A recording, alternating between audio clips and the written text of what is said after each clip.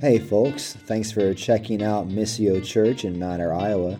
You are listening to audio recorded at our Sunday morning service. If you'd like any more information on the gospel or would like to learn more about Missio Church, you can find us on Facebook at facebook.com/Missio Mount Ayr. Matthew chapter 5, let's look at verses 13 through 16. You are the salt of the earth. But if salt has lost its taste, how shall its saltiness be restored? It's no longer good for anything except to be thrown out and trampled under people's feet. You are the light of the world. A city set on a hill cannot be hidden. Nor do people light a lamp and put it under a basket, but on a stand, and it gives light to all in the house. In the same way, let your light shine before others, so that they may see your good works and give glory to your Father who is in heaven. Grass withers, the flower fades, the word of our God stands forever. Quickly, turn with me to 1 John chapter 2 as well. 1 John chapter 2. By way of opening sort of illustration, 1 John chapter 2, verses 15 through 17. 1 John chapter 2, 15 and 17 says, "Do not love the world or the things in the world. If anyone loves the world, the love of the Father is not in him. For all that is in the world, the desires of the flesh and the desires of the eyes, and the pride of life, is not from the Father, but is from the world. And the world is passing away along with its desires, but whoever does the will of God abides forever." Fairly recognizable passage. It's giving the believer warnings about how we relate to this world. And John just flat out saying, do not love the things of this world. And he lists out this kind of trilogy of repeated summary of what the world is. It's the desires of the flesh, the desires of the eyes, and the pride of life. And so there's this clear directive upon the Christian to not live enamored with the world or the things of this world. Okay, so that's just, it's hard to misread that text. Do not love this world or the things of this world. They cannot be the primary things of our affections, the things that are transient, the things that are seen, but they're passing away. They cannot be the things that we love. Which then provokes this question. What is our relationship to the world then supposed to be? We have a clear command from John not to love the things of this world. What is our relationship with the world supposed to be? In a very real way, we do live in the world. Like, we're here. We can't escape it. We all have our existence in a corporeal space-time reality. How then is the Christian, the ones who belong to a different kingdom, how are they to live in this world? That's what the whole Sermon on the Mount really is about. It is this directive, it is marching orders of how the king's people live like the king's people. And it's important to remember that at the front end of this, the Sermon on the Mount is not a description of how to become the king's people. We're not reverting back to, here's the list of do's and don'ts so that you can achieve Jesus' favor at some level. We are passionately committed to the spread of the good news of the gospel, which is not try harder, do more, but is realize that in all of your trying and all of your doing, it is still plagued with sin. And what you need to do, what we all need to do, sorry to use the you term, but what you need to do, and me included, is turn from sin, repent, confess love for the world, and turn to Jesus, right? Who came to earth, lived the righteous life we should have lived but failed to do, took our punishment upon himself on the cross, resurrected from the grave 3 days later in victory over sin and death, so that every one of us, every one of you in this room this morning, turning from your sins, looking to Christ and trusting him, you can be transferred out of the dominion of darkness and into the kingdom of his beloved Son. you can become a citizen of God's kingdom. Citizenship. Fellow heir with Christ in the kingdom of God. That is the good news of the gospel. And so what we hear in the Sermon on the Mount is not how to become a citizen, but if you have turned from your sin, if you're seeking to kill sin and repent of sin and trusting in Jesus, you are now a citizen of the kingdom. And here's what citizenship looks like, okay? That's what Jesus is describing for us. Here's what citizenship looks like.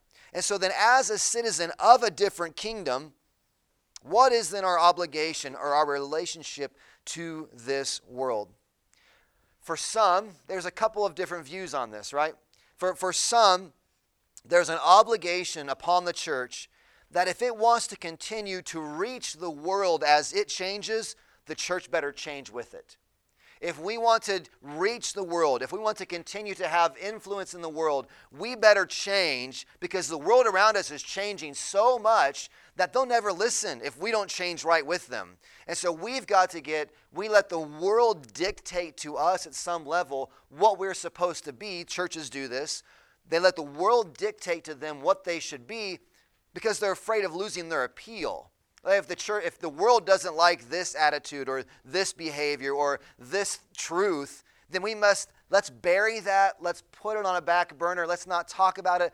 Let's maybe deny it altogether so that the world can accept us. And for some, that's the way that you do church. That's one way of living with the world, is just become just like it. Right? And when you put at your pinnacle, what we want more than anything is to have a full room. And so what we've got to do is be as appealing to the world by becoming just like them so they want to come. But what we see a great emptiness to that reality and to that objective. If you can get the church to be just like the world around us, why bother coming to church to hear anything, because you're already just like what's in the church? It's a really self-defeating philosophy, and it's exactly what happens. And this is not the way Scripture commands the church, the people of the kingdom, to live in relationship with the world, right? We do not want to just take the world's ways into ourselves. But for on the other end of the spectrum, the obligation is upon the church then to become completely isolated from the world. Let's build a monastic community. Let's go build a commune somewhere and just totally cut ourselves off from the world and just become isolated from the world and just keep safe. We have this, we're citizens of a kingdom. Let's build our little enclave of who we are and just make sure that the pollution that's in the world doesn't affect us. And so we're not going to interact. We're not going to have relationships outside of where the safe ground is. We're going to totally isolate and become very much insular. We're going to, instead of being overly engaged trying to become the world, we're going to go to the other end of the spectrum and not be totally isolated and cut off and kept safe. But as soon as you do, you realize, as soon as the church begins to do this, or you begin to adopt this sort of thinking, you begin to realize we can't fulfill our vision statement very well if the third point of our statement is the mission of God to give every man, woman, and child repeated opportunity to hear and respond to the gospel. Well, if we become totally isolated and cut off, who are the feet that go and share this good news? It is not the biblical way of engaging with the world. Becoming like the world is not the way. I feel like the Mandalorian. This is not the way. Sorry, some of you Star Wars get this. That's not the way. Extreme isolationism, that is not the way either. Jesus says this is the way. This is the way. There's a few Mandalorian watchers out there. It's good to watch it. So what is the way? What is the way? How do citizens of this kingdom, how do we interact with this world? And that's what Jesus is addressing here in this section of the Sermon on the Mount. It's really fun to, like we on Wednesday, one of our Wednesday night discipleship communities, our only one right now, but is working through Ephesians, which is a very didactic book. Like it's a teaching book. And so you can get so bogged down in Ephesians. You can go line by line, every little truth and principle, and really dig in. I love doing that sort of work when you're studying Scripture. The Gospels, they're just a little different. And Jesus in this teaching, it isn't so much tearing out every line here. He's putting up a big central idea. He's putting forward a big central idea, and we want to grab this big central idea. Well, that's what he's addressing in this section of the Sermon on the Mount. And there are two illustrations. There are two illustrations that Jesus uses to describe the citizens of the kingdom and their relationship in the world. And they are salt and light, right? We read them everyone knows what salt is. Everyone knows what light is. Jesus is a great communicator. He says many things to obscure the truth. But this illustration, he says, we are to be his disciples, his people, citizens of the kingdom. We are to be salt and light in the world. So before we, though, dig into salt and light, there are some presuppositions that we first must understand. The world needs salt and light, has a certain presupposition or an undisclosed, an underlying assumption about the world that we have to notice. And it is this: the world in its natural state is decaying and dark. The world in its natural state is decaying and dark. The whole point of salt, now, some of us, we just use salt mainly now because it makes our salsa or whatever, makes it taste better, makes our chicken taste better. We use salt mainly for flavor now, right? Unless we terribly have a low sodium diet, and I apologize, I feel bad for that for you, because salt's wonderful.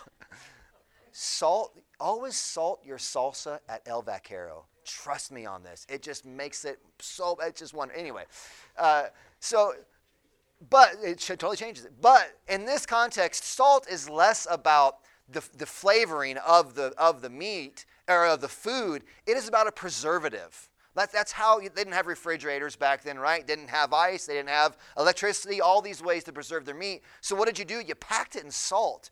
You just packed it in salt, and that delays the decay.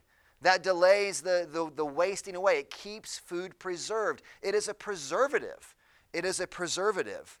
And so this reality is that, and what a light does, we all know what light does. It brings, when I turn the lights on here, it's dark up here, and then all of a sudden it shines a light. The reason why the world needs salt and light is because in its natural state, the world is decaying and it is dark. If the world is just left to run on its own course, things will not get better and better and better. You know, that was kind of the Enlightenment idea, right? Is that if we just educate people enough and we rally together and we let the goodness of man really sort of prosper, the world's going to be amazing, right? And there was a post-millennialism, you have to know what that is, was real popular because we were convinced the world's just getting better and better and better. Aren't we wonderful? And then World War I hits. You know, and then technology did not help there. And then our technology continues to increase. And then World War II hits, and the ability to kill masses of people is outrageous. The world left to itself is not going to get better and better and better. It is decaying. It is getting darker and darker and darker in many regards. So sinfulness left unchecked will multiply quite happily, and the world is quite dark. There is great need for the light of truth because darkness can never produce light. Something outside of darkness must be introduced to bring the light into the darkness. Darkness does not naturally just become light on its own. The sun has to come up. The lights have to go on. A candle must be lit. Something from outside of it must happen or it remains dark. The world is decaying, the world is dark. And so Jesus uses these two illustrations. Citizens of the kingdom, how we relate to the world is we are salt and light. So that's the underlying assumption, the presupposition. And so then, as the king's people, we are to be a distinct people. If I were to give you the big idea this morning, it is that the king's people are to be distinct and displayed. Sorry, that's a little bit of my Baptisty coming out. I had two words that start with D. The citizens of the kingdom are to be distinct and displayed. Salt and light. Distinct and displayed. We are to be a distinct people, preserving and working against the decay and shining a light into the darkness. J.C. Ryle, in his commentary, he says this about this text. He says, Surely, if words mean anything, we are meant to learn from these two figures, meaning salt and light, we are meant to learn from these two figures that there must be something marked, distinct, and peculiar about our character if we are true Christians. There must be something marked or marked. There must be something particular, something distinct, something peculiar about our character if we're to be true Christians. Salt is definitely not food on its own, right? It's its own thing. It's something separate from the food, something decidedly distinct from the food that then when it comes in contact with the food makes this great change. The same with light. It is not darkness. It's distinct from it, but when it's brought in, it makes a great difference. Our goal cannot be to be the world or to look like the world.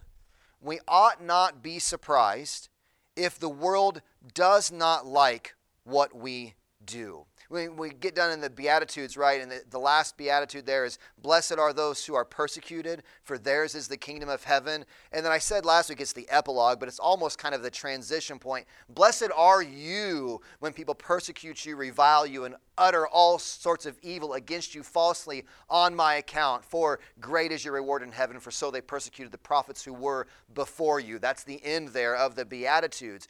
And Jesus has this transition, recognizing that the world will not applaud your love for Jesus.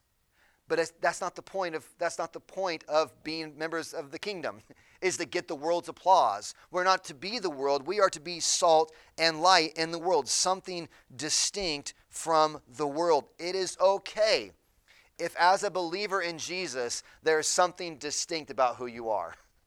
There's something different about the way that you live and do life. A Scottish pastor back in 1953 remarked on this reality by saying in an article he wrote, the greatest drag, this is in 1953, so think 70 years later, the greatest drag on Christianity today, the most serious menace to the church's mission is not the secularism without. It's not the world out there. The greatest drag on Christianity today is not the secularism without. It is the reduced Christianity within. That is a stern rebuke. That the biggest opposition, the greatest drag on Christianity, the serious menace to our mission to be salt and light in the world is not that the world is getting dark and decaying. That's been the case all along. That's its natural state. It is the church losing its saltiness and its lightliness, right, if that's a word, its brightness. That is the greatest danger upon the world, he says in 1953, upon the church and its mission, and I think that's much more true today. It is we, the King's people, who are to have an effect on the world, not the world to have its effect on us. We are to have our effect upon the world, not the world, its effect on us. It's clear from verse 16, I mean, going clear to the end of what we read, but main idea is coming out there from Jesus. He's saying, verse 16, in the same way, let your light shine before others. Why be salt and light? So that they, those that are not the salt and light, might see your good works and give glory to your Father who is in heaven. That there's an influence that is had there. We are to be distinct. That means our deeds will have to be distinct and be noticed. And so therefore they must be then not only distinct, they must be done in the world to be noticed. Which brings me to the third point this morning. Not only must we be distinct, we must also be displayed. We must also be displayed. We must have some touch point with the world. And there's a fine line here, right? This is where people get worried. How much interaction are we going to have? We need to be distinct, but we also must be displayed or have a point of contact. Having salt on your shelf, back in the olden days, is not going to preserve your meat, right? It's like, I got all kinds of salt, but my food's all spoiled. Why? The salt never came in contact with the decaying. I have all kinds of lighters and candles in my drawer, but the lights are out. it's because the lights need to come in contact at some level. They need to be put on display. That's what Jesus is saying about the light, right? City set on a hill is not hidden. Don't get a light and put it under a basket. You put it on a stand that it may be displayed, that it might have contact in this world. The king's people are not called out of this world, but are called to a definite distinctiveness from the world while remaining in it. While remaining in it. And I get that off of John 17. Look at, this is the high priestly prayer of Jesus. And he prays for his disciples. This is a fascinating passage of Scripture. But John chapter 17, verses 14 through 19, Jesus praying for his people, the citizens of his kingdom. He's praying for them. And he says, praying to God, the Father, I have given them, verse 14 of chapter 17, Gospel of John, I have given them your word, and the world has hated them, because they are not of the world, just as I am not of the world. You can see the similarity of the Sermon on the Mount, the persecution, the hatred for the citizens of the kingdom. He says, verse 15, I do not ask that you take them out of the world, but that you keep them from the evil one. This isn't escapism from the world. Jesus himself doesn't pray, get my people out of there. They're in the world. They are not of the world, just as I am not of the world. Sanctify them. Sanctify, make them holy, set them apart. Sanctify them in the truth. Your word is truth. As you sent me into the world, so I have sent them into the world. Not only are we called to be distinct, missio, the Latin term mission, we are called to be sent into the world, to be displayed, distinct and displayed. And for your sake, I consecrate myself that they also may be sanctified in truth. Here's the thing, missio. The calling of discipleship is a calling for us to be distinct from the world. Absolutely.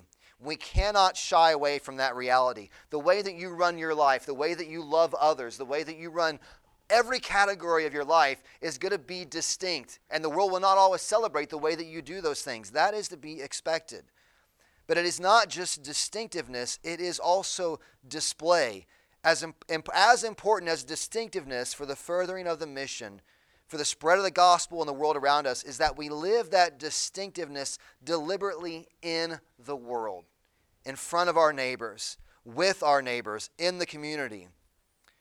I wouldn't say that's the main point of our existence, but absolutely one of our main consequences of our existence. And I'd base that off of a couple of passages. I don't think we have time this morning to get into both of them, because I've rambled on other stuff too long. But 1 Peter chapter 2, verses 9 through 12, Peter writing, he says, you are a chosen race, a royal priesthood, a holy nation. There's that holy, sanctified. There's this set apartness, distinctiveness. You're a holy nation. You are separate. You are God's people, right? You're sanctified, set apart for him, a people for his own possession. Why?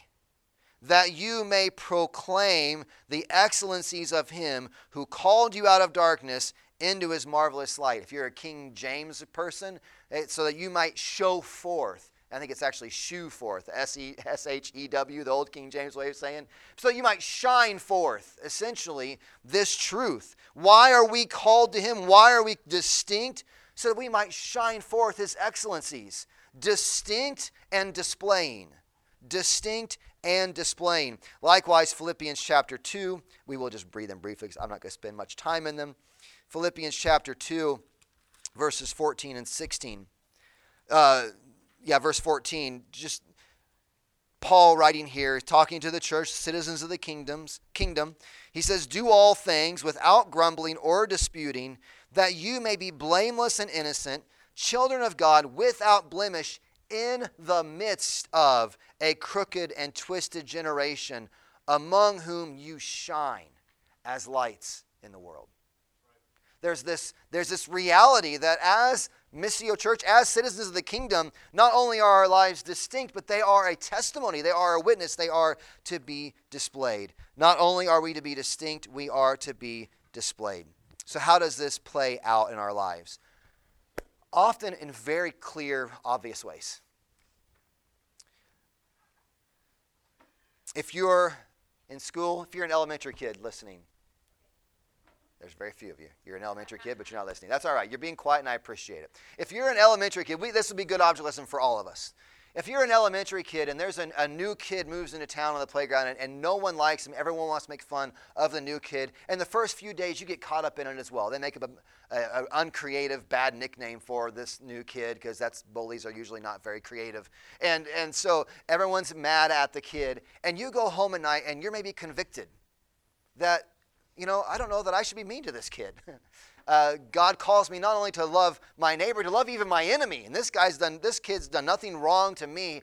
So tomorrow I'm going to go to school and I'm going to be nice to the new kid when all of my friends want to be mean to him.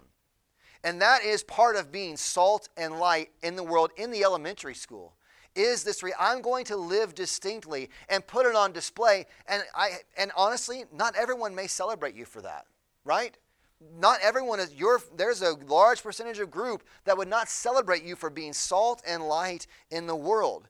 And we can see that. I think there's a sense in which just living differently in the world does produce conviction and a kind of testimony. The way husbands and wives treat each other, the way when you get together in a group, and the way a husband and a wife relate to each other in a world that has that marriage is such a wreck in our culture right now, and in our community even.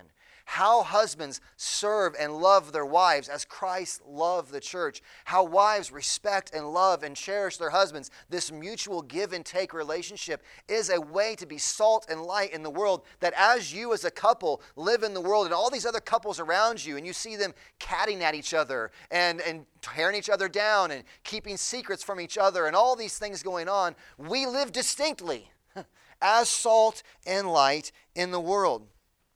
The way you parent, the living out the fruit of the Spirit, love, joy, peace, patience, kindness, gentleness, self-control. Against such thing there is no law. Walking out our 5 discipleship outcomes. Communing with God, walking by the Spirit, sharing God's grace, serving with your spiritual gifts, stewarding life generously. This plays out in obvious, distinct ways, but it also plays out in less distinct, obviously distinct ways, but very different motives. I think this was a Missio New York thing. Andrew is the one that brought it to me. But talking about qualitative distinctiveness, yeah, okay, that's a Missio Syracuse thing. Well, it's qualitative distinctiveness in that not only do we sometimes do things that are just absolutely distinct from the world, but even when we do things that are just like the world does, like go to the grocery store, like cook supper, like walk the dog, like go to work, even though we're doing things that look exactly the same on the outside, there is a qualitative distinctiveness to them. There's something different in the way that the Christian engages their world.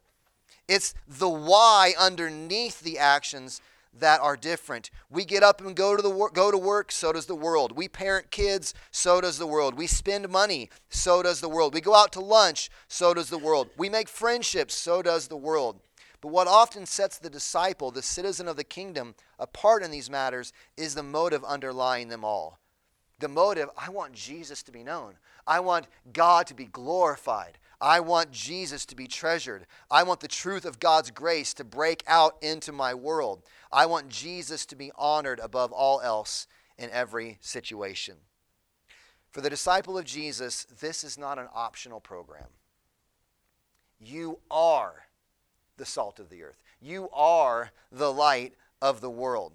You don't pick salt out as like a special excursion on the cruise ship of Christianity, right? You've been to those places that are an all-inclusive resort. It's like, I'll take this excursion, and I'll go snorkeling here, and so we got the cruise ship of Christianity. Like, I'll take salt. I don't know, but I'm not interested in being light. But that's an excursion I'll get behind, or maybe I'll be light, but I don't know if I want to be salt. No, this is not an excursion that you pick. Jesus says you are the salt. If you are His, you are the salt of the earth. You are the light to the world. The question isn't really if you've lost your saltiness or if you're shading your light.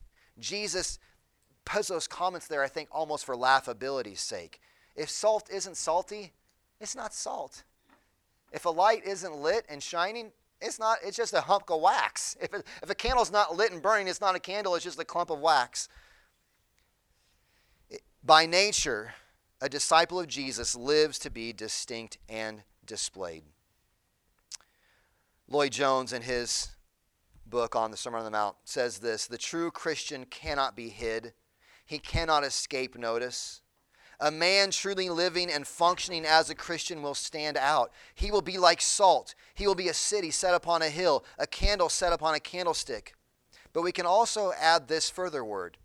The true Christian does not even desire to hide his light. He sees how ridiculous it is to claim to be a Christian and yet deliberately to try to hide the fact. A man who truly realizes what it means to be a Christian, who realizes all that the grace of God has meant to him and done for him, and understands that ultimately God has done this in order that he may influence others, is a man or woman, I would say, who cannot conceal it. Not only that, he does not desire to conceal it, because he thus argues, ultimately the object and purpose of it all is that I might be functioning this way. Application questions. What quality in your marriage, in your parenting, your employment, your free time, your friendships set you apart as salt and light in this world? Is there any distinction? I mean, honestly, we need to ask those questions of our heart, time, day in and day out. Am I, 1 John 2, falling in love with the things of the world? Am I just falling? Is there any distinctiveness about why I do what I do? Or am I treasuring the things that everybody else treasures? Is there any distinctiveness to our lives? And then, secondly, who can you engage with intentionally in an effort for the gospel of grace to shine forth from you, to put this distinctiveness on display? Our call at Missio, our call as Christians really, is not to discern the saltiness of our neighbors. Like, we're not here to look around and say, I don't know if sure you're all that salty, or you could be a little brighter. I don't know. Not going to call you dim-witted, but you could shine a little more. That wasn't what I meant. Our job is not to be the judge and arbiter of another person's or another church's even saltiness and lightness. Our job is to be as salty as we can be and to shine as bright as we can. That's what God has called us to. Missio, get salty. I mean, that almost should be like that should be a little model. Get salty. Missio, don't throw shade. Shine. Live distinctly and displayed, and let Jesus do his work through it. Let's pray. Father, I pray that this morning, going through so much stuff there, but my own heart, God, is that I want to take that admonition from 1 John 2 and not love the things of this world, but to be salt and light and to be distinct. And so even right now, as we get ready to sing this last closing song together, Father, if there are areas of our heart where we have erected idols, where we have put forward treasures besides you, that loving the things of the world, not being distinct from the world, but just joining the world in its pursuits, God, convict us. Open our eyes to it, that we might turn from it, run from it. That is the path that leads to death. God, that we might turn and lead to the path of life, treasuring you as citizens of the kingdom, living distinctly on display for the fame of your name, for the spread of this good news of what you have done to make a rebellious people your own through the gospel of Jesus Christ. Work in our hearts for your glory, God, and our good. We pray in Jesus' name. Amen.